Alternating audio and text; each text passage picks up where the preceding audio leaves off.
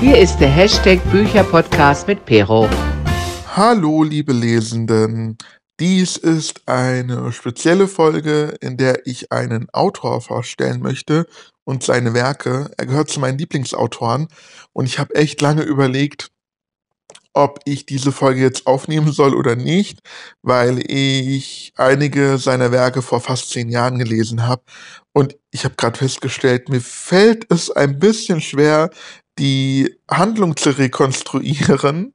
Ich habe zwar meine Rezensionen von damals, aber irgendwie ist mein Hirn leer, teilweise.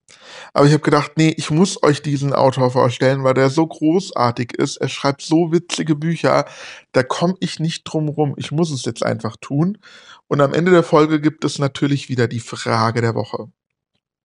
Und der Autor, den seht ihr ja schon im Titel. Also ich weiß nicht, warum also das machen viele Leute so, die Spannung hinauszögern, wenn man doch schon im Titel sieht, worum es geht. Also, macht gar keinen Sinn. Egal, also es geht um Tommy Jaud. Tommy Jaud wurde 1970 in Schweinfurt geboren und ist ein deutscher Schriftsteller, Drehbuchautor und auch Autor für verschiedene Fernsehproduktionen. Und ich weiß, dass auch einige seiner Bücher verfilmt wurden. Zum Beispiel das erste Buch Vollidiot wurde mit Oliver Pocher verfilmt. Ich glaube, den Film fand ich aber jetzt nicht so doll. Ich bin ja eher bei den Büchern, weil deutsche Filme und Humor, das ist manchmal schwierig. Also ich mag die Filme von Matthias Schweighöfer ganz gerne, aber auch nicht jeden. Und da hört es auch schon auf. Elias Mbarek, da gibt Zeit, Fuck you Goethe oder so, mochte ich auch ganz gerne, aber auch nicht jeden Film. Naja, aber jetzt soll es um Tommy Jaud gehen. Bisher wurden 7 Romane veröffentlicht. Der erste Roman erschien bereits 2004. Ich finde es irgendwie gut, dass er nicht jedes Jahr ein Buch veröffentlicht, sondern dass er sich wirklich Zeit nimmt, gute Bücher zu schreiben. Also klar, er ist halt nicht nur Autor und muss nicht nur von seinen Büchern leben. Das mag vielleicht der Unterschied sein. Andere Autoren haben halt nur den Beruf des Autors, der Autorin, um Geld zu verdienen und müssen halt jedes Jahr ein Buch rausbringen. Das kann ich auch nachvollziehen natürlich. Aber hier erscheinen nur alle paar Jahre die Bücher. Und Vollidiot, das erste Buch, ist 2004 im Fischer Verlag erschienen und hat 288 Seiten. Ich habe das Buch 2011 erst gelesen, also 7 Jahre danach, aber der Humor hatte mir trotzdem richtig gut zugesagt. Ich habe 4 Sterne vergeben und das ist das erste Buch der Simons-Peter-Reihe, Simon-Peters-Reihe, wenn man das so betiteln kann. Es gibt nämlich 3 Bücher, die denselben Protagonisten haben, Simon Peters, und das erste ist Vollidiot. Und deswegen werde ich erstmal die ersten 3 Simon Peters Bücher vorstellen und dann gehe ich auf die anderen 4 Bücher ein, auch wenn die Reihenfolge anders ist. Also die Reihenfolge nach Vollidiot kam erst Resturlaub und das ist ohne Simon Peters. Aber ich greife vorweg, wir sind erstmal bei Vollidiot und da geht es um, ja, Simon, der ist nämlich der Vollidiot. In seinem Leben läuft einiges schief. Er ist Single und unglaublich verliebt in die Starbucks-Verkäuferin. Doch er traut sich nicht, sie anzusprechen. Und irgendwie hat er das Gefühl, alle Männer um ihn herum haben irgendwie Erfolg bei Frauen, nur er nicht. Und er möchte das ändern. Und es war so, ich weiß gar nicht, ob das erste Buch ist, was ich von ihm gelesen habe. Ich bin mir jetzt ehrlich gesagt nicht sicher, ob ich tatsächlich mit Rest, Resturlaub angefangen habe oder mit Vollidiot. Aber es muss tatsächlich Hummeldumm. Also Hummeldumm habe ich kurz danach gelesen. Also ich habe die Reihenfolge ist bei mir total anders. Egal, aber ich glaube, Vollidiot war trotzdem das erste Buch. Muss so gewesen sein, weil ich habe September 2011 diese Rezension noch vor der Rezension von Hummeldumm veröffentlicht. Naja, auf jeden Fall hat mir das Buch sehr gefallen. Und es ist sehr witzig, es ist ziemlich ironisch. Erst hatte ich so ein bisschen das Gefühl, die Kapitel sind sehr lang, aber man merkt das gar nicht beim Lesen. Also man fliegt nur so über die Seiten, was halt lustig ist und so unterhaltsam. Und ja, es ist ein Comedy-Buch und der Schreibstil ist auch gut. Aber ich glaube, bei Vollidiot, da war das noch nicht so. Also Tommy Jauds Bücher haben etwas Besonderes. Und ich glaube, bei Vollidiot war es noch nicht so der Fall. Und zwar spielt er mit Dialekten und Akzenten. Und seine Protagonisten haben verschiedene schwäbische Dialekte, bayerischer Dialekt oder halt irgendein Akzent, einen südamerikanischen Akzent oder einen afrikanischen Akzent. Und ja, auch diese Eigenheiten, die irgendwie so klischeehaft sind, aber die halt den Humor ausmachen, zusammen mit den Dialekten. Und da schmeiß ich mich weg. Und das war, glaube ich, bei Vollidiot noch nicht so der Fall. Bei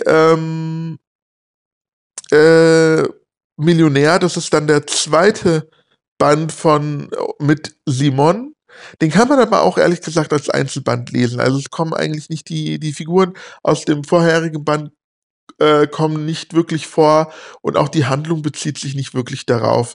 Also es ist eigentlich nur derselbe Protagonist irgendwie und es wird ein bisschen Bezug dazu genommen zum ersten Teil, aber nicht großartig. Und im zweiten Teil, also im Millionär, ist Simon Hartz-IV-Empfänger und ja, er verbringt den ganzen Tag damit, Doku-Soaps zu gucken und sich bei Firmen über irgendwelche Produkte zu beschweren, die er gekauft hat. Und er möchte kostenlose Entschädigung dafür haben. Also, der sitzt quasi den ganzen Tag auf der Couch und ja, langweilt sich mit sich selbst, glaube ich, so ein bisschen. Und über ihn ist eine neue Penthouse-Wohnung und da ist so eine reiche Tussi eingezogen. Und die möchte er loswerden und deswegen beschließt er, Millionär zu werden, damit er eben das Haus kaufen kann und diese Frau über ihn loswerden kann. Ob ihm das gelingt, das müsst ihr natürlich selber nachlesen.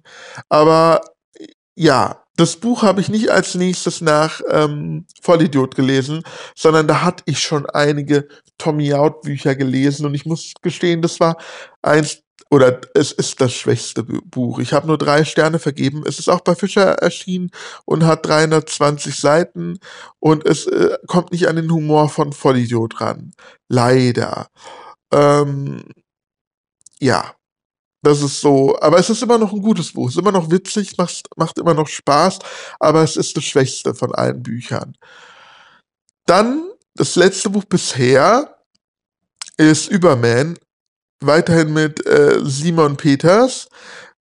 Übrigens, ich muss noch mal auf die Cover eingehen, die sind halt so auch typisch und gerade bei den 3 Büchern um Simon Peters, ja, die Original-Cover natürlich. Es gibt mittlerweile ja wahrscheinlich auch andere Cover-Varianten. Aber im ersten Buch, also Vollidiot, sieht man auf dem Cover ist ein ganz schlichtes blaues Cover mit dem Titel Vollidiot. Und man sieht die Beine eines Mannes und 2 unterschiedliche Socken haben diese Beine an. Bei Millionär, das zweite Band, wieder dieses blaue Cover und man sieht wieder diese Männerbeine, allerdings in Anzughosen und Lackschuhen und die Tennissocken blitzen darunter hervor. Jetzt im dritten Band, und das sticht so ein bisschen heraus, auch wie sich das Cover anfühlt, das ist so ein bisschen, ich würde sagen, gummiert. Es fühlt sich so ein bisschen wie Gummi an. Die anderen Cover sind halt ganz normale broschierte Ausgaben. Und bei Überman, den dritten Band mit Simon Peters, das Cover ist gelb. Und man sieht wieder die obligatorischen Männerbeine, wie sie in Socken in Tomaten stehen. Ich glaube, das sind Tomaten, ja. Und bei Überman geht es darum, dass Simon abstürzt, also vom Millionär zum Tellerwäscher. Ja, damit habe ich jetzt sozusagen den zweiten Band auch so ein bisschen gespoilert. Es tut mir leid. Naja, auf jeden Fall will er hier seinen Absturz verhindern. Und dafür, ja, sind ihm jede Mittel recht und er opfert dafür auch Freundschaften und seine Partnerschaft.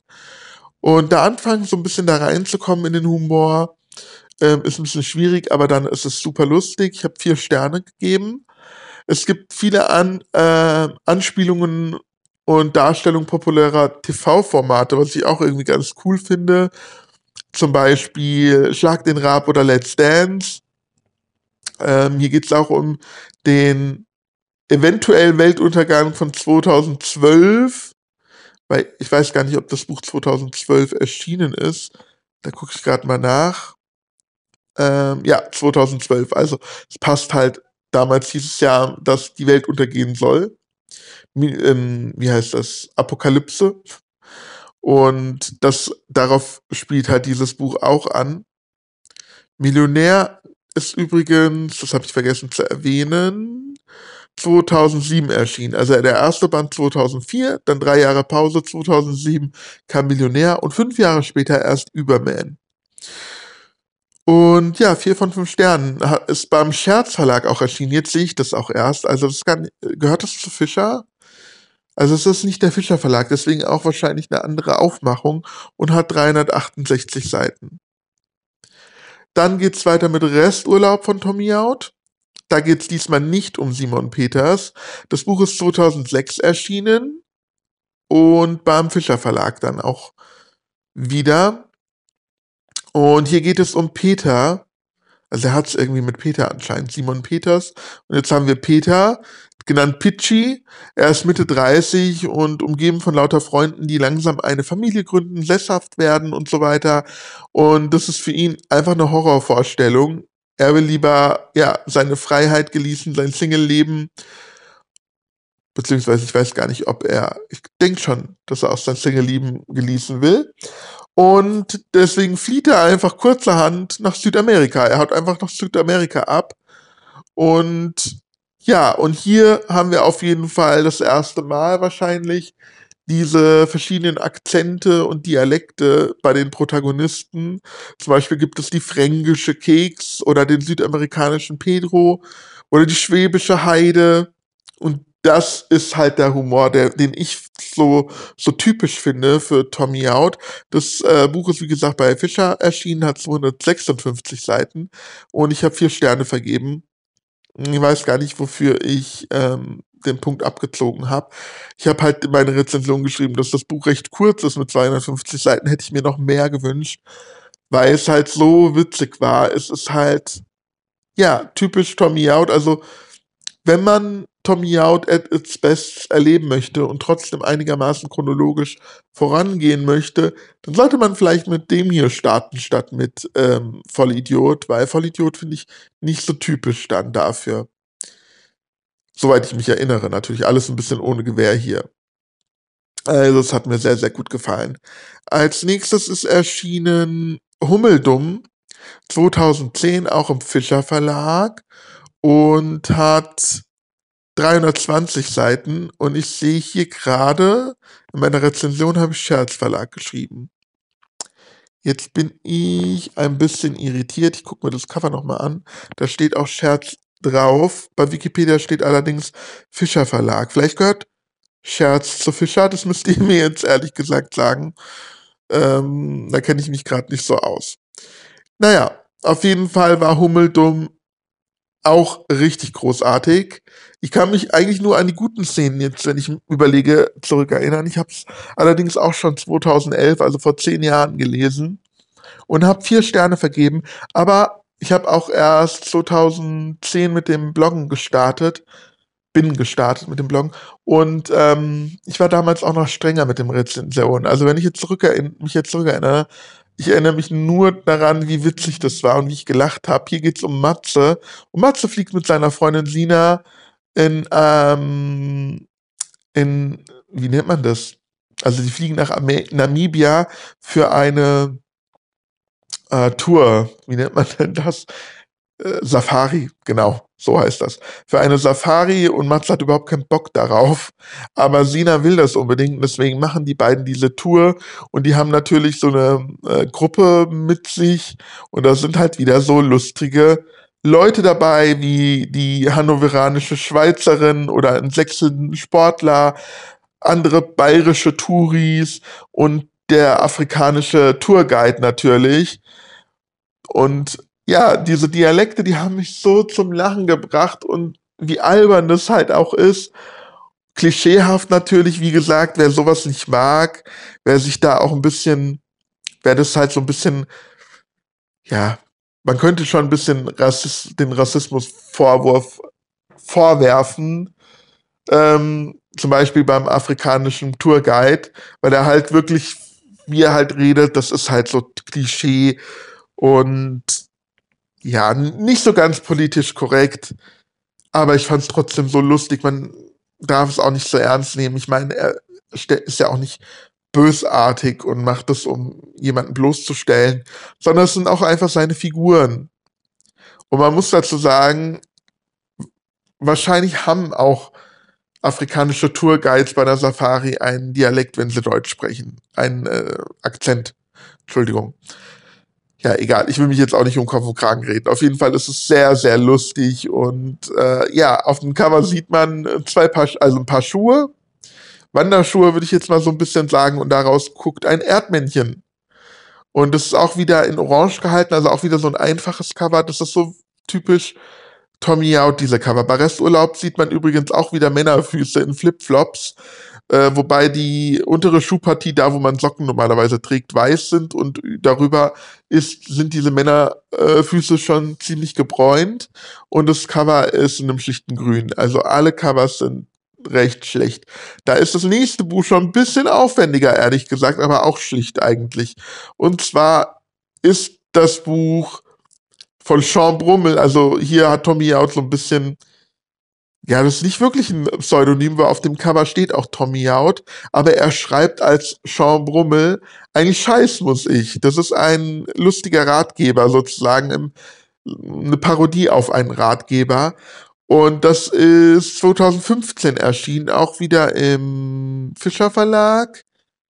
Genau, hat 320 Seiten und ich habe 5 Sterne vergeben, weil es so witzig ist. Also wir haben hier einen lustigen Ratgeber, der, man könnte meinen, dieser Schaumbrummel meint es ernst, aber als Leser, ja, weiß man, da steckt ja Tommy Jaud dahinter und es ist eine Parodie und es ist nicht so ernst gemeint. Wobei die Tipps, die hier gegeben werden, ich finde die eigentlich, kann man sich die schon zu Herzen nehmen. Und zwar schreibt Sean Brummel über die Erkenntnis, die er erlangt hat, übrigens ist Sean Brummel in Anführungszeichen ein Amerikaner, ähm, dass er gewisse Sachen nicht machen muss. Und das ist sein Spruch, ein Scheiß muss ich. Also er spricht davon, wie Ernährungsratgeber oder überhaupt auch nicht nur Bücher, sondern auch gewisse Fernsehsendungen oder Internet, dass die einem vorgaukeln, was man alles machen muss. Ja, zum Beispiel, ich weiß jetzt nicht mehr ganz genau, hier geht's, glaube ich, zum Beispiel auch über Ernährung, soweit ich mich erinnere. Und dass uns immer wieder gesagt wird, dass wir uns gesund ernähren müssen, dass wir Sport treiben müssen, dass wir hart arbeiten müssen. Und Sean Brummel sagt, nein, ein Scheiß muss ich. Ich muss mich nicht gesund ernähren. Wenn ich Essen liebe und gerne esse und damit halt mein Leben verkürze, das ist meine Sache. Aber Essen ist geil, also esse ich lieber, als an Paprika Stängelchen zu kauen und so. Und das fand ich so geil, einfach. Ja, aber manchmal denke ich das auch. Ich denke hier, das muss ich tun, das muss ich tun. Ich bin kein guter Mensch, weil ich nicht immer gendere, zum Beispiel in meinem Podcast, weil ich das manchmal vergesse, weil es noch nicht so drinne ist bei mir. Und dann denke ich bin ein schlechter Mensch. Oder was weiß ich, ich esse Fleisch, ich bin kein Veganer. Und dann denke ich mir manchmal auch, nee, ich muss gar nicht diese ganzen Sachen erfüllen, um ein guter Mensch zu sein. Einen Scheiß muss ich. Und ja, das wird hier pointiert ähm, in einem Gag verpackt. Das ist einfach nur witzig und ja, ich hab's geliebt. Es ist, ich glaube, mein liebstes Buch von Tommy Jaud. Nicht umsonst habe ich 5 Sterne vergeben. Es ist einfach großartig und das kann man wirklich zwischendurch mal weglesen. Ich wollte ja noch aufs Cover eingehen. Also es ist auch ein einfaches Cover, es ist ein schlichtes blaues Cover. Allerdings sieht man kein Foto, kein Bild, sondern es sieht aus, als wäre ein Stempel drauf mit dem Buchtitel. So ein bisschen, also eine Art Emblem. Vielleicht kann man das auch so sagen. Also keine Männerbeine oder so. Anders, nee, ist gar nicht anders beim neuesten Buch von Jaud. Und das wäre Der Löwe büllt, also nicht der Löwe brüllt, sondern es ist kein Rechtschreibfehler, sondern Der Löwe büllt. Erschienen im Fischer Verlag auch, hat 320 Seiten und ist 2019 erschienen, also 4 Jahre nach seinem vorletzten Buch, also auch schon jetzt vor 2 Jahren. Und hier, das ist wieder so ein typischer Jaud-Roman. Und Der Löwe büllt hat ein schlichtes orangenes Cover, wobei jetzt die Buchstaben ziemlich stilisiert sind und es ist auch ein stilisiertes Löwenmaul, also man sieht nur die Reißzähne und darin dann der Titel Der Löwe büllt. Reiht sich aber auch ganz gut ein in die Cover der anderen Bücher. Und hier geht es um Nico. Und Nico hat ein Aggressionsproblem. Also er wird immer wieder schnell aggressiv und deswegen schickt ihn sein Arbeitgeber auf Urlaub, wo er halt entspannen soll, wo er auch vor allem entspannt zurückkommen soll. Und er hat auch noch einen Auftrag, soviel ich weiß, dort im Urlaub.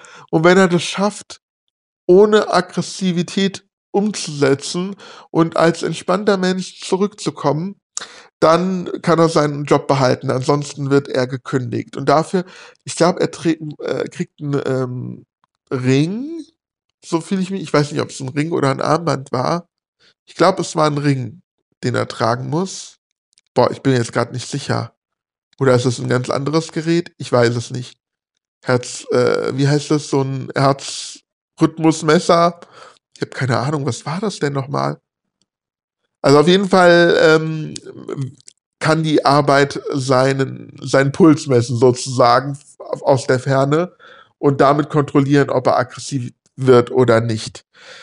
So, und hier ist es aber so, dass man abwechselnd die Gegenwart und die Vergangenheit des Protagonisten erfährt. Und nicht die weite Vergangenheit, sondern die nähere Vergangenheit. Also alles, was so vor dem Urlaub war und der Urlaub selbst.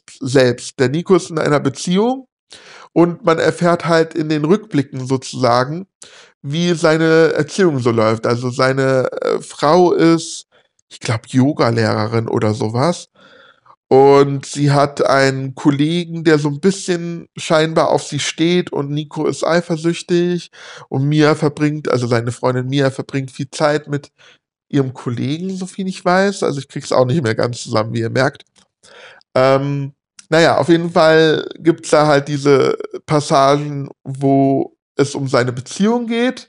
Und die fand ich nicht so lustig wie die Passagen dann im Urlaub. In diesem Urlaubsressort, wenn man das so nennen kann. Und eigentlich wollte Nico, und das ist jetzt das Lustige eigentlich, Nico wollte den Urlaub mit seiner Freundin verbringen, aber wegen der Arbeit kann sie nicht. Und deswegen nimmt Nico seine Mutter mit, die sich tierisch darüber freut, weil der Vater, also ihr Ehemann, ist vor einem Jahr oder so verstorben. Und der war halt immer an diesem Urlaubsort und die sind da immer hingeflogen. Und dieses Jahr wäre sie halt nicht hingeflogen. Aber jetzt kann sie zumindest mit ihrem Sohn dahin fliegen. Also sie freut sich total und so, aber es ist halt schon anstrengend. Nico findet es sehr anstrengend und das kann ich auch verstehen, weil die Mutter ist sehr übergriffig und das ist so witzig. Also erstmal kommt es dazu, dass sie sich ein Hotelzimmer teilen müssen und wie nennt man das, keine Einzelzimmer haben, sondern ein Doppelzimmer mit Doppelbett. Und das ist schon anstrengend, weil er kann seiner Mutter nicht mal aus dem Weg gehen. Und sie hat alles durchgeplant und ja, auf jeden Fall sehr, sehr witzig. Also gerade die Passagen mit der Mutter.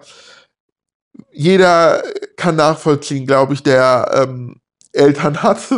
Also fast jeder kann nachvollziehen, wie es wäre, mit seinen Eltern in Urlaub zu fahren. Also als Kind finde ich, ist es noch okay, aber als Erwachsener mit seinen Eltern in Urlaub zu fahren, ist anstrengend. Obwohl ich das noch nie gemacht habe zum Glück, aber ich stelle es mir sehr anstrengend vor, weil auch so schon Begegnungen mit den Eltern anstrengend sein könnten. Naja, ich habe 4 Sterne vergeben, weil wie gesagt, die Passagen mit den im Urlaub sind halt besser als die anderen Passagen. Am Ende hatte ich sogar ein bisschen Pipi in den Augen, weil es gibt so eine rührselige Szene. Wie gesagt, Nikos Vater ist ja vor einem Jahr verstorben und jetzt jährt sich quasi der Jahrestag. Der Todestag jährt sich. Und ja, da kommt es dann zu einer rührseligen Situation am Ende und das ist auch ganz schön. Und es hat mir auf jeden Fall sehr gut gefallen. So, damit haben wir alle Bücher besprochen von Tommy Jaud. Mehr schlecht als recht. Ich hoffe, ihr seht es mir nach. Aber ich hoffe, ich konnte euch ein bisschen überzeugen, dass ihr mal euch ein Buch vornimmt und mal lest und guckt, ob ihr vielleicht was mit dem Autor anfangen könnt. Mir macht es sehr viel Spaß und ich freue mich immer, wenn ein neues Buch erscheint. Und ja, ich bin mal gespannt, wann jetzt das nächste Buch erscheint. Also wie man sieht, es kann 3, 4, 5 Jahre dauern. Ich warte gespannt darauf.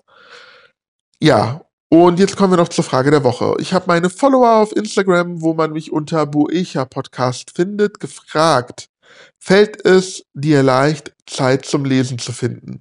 Ich kam auf diese Frage, weil, ja, jetzt im Lockdown haben wir wahrscheinlich alle viel mehr Zeit, jetzt während der Pandemie zu lesen. Aber es gibt ja auch noch andere Zeiten, andere Verpflichtungen und andere Hobbys. Bei mir ist es zum Beispiel so, dass ich ja auch noch gerne Serien schaue.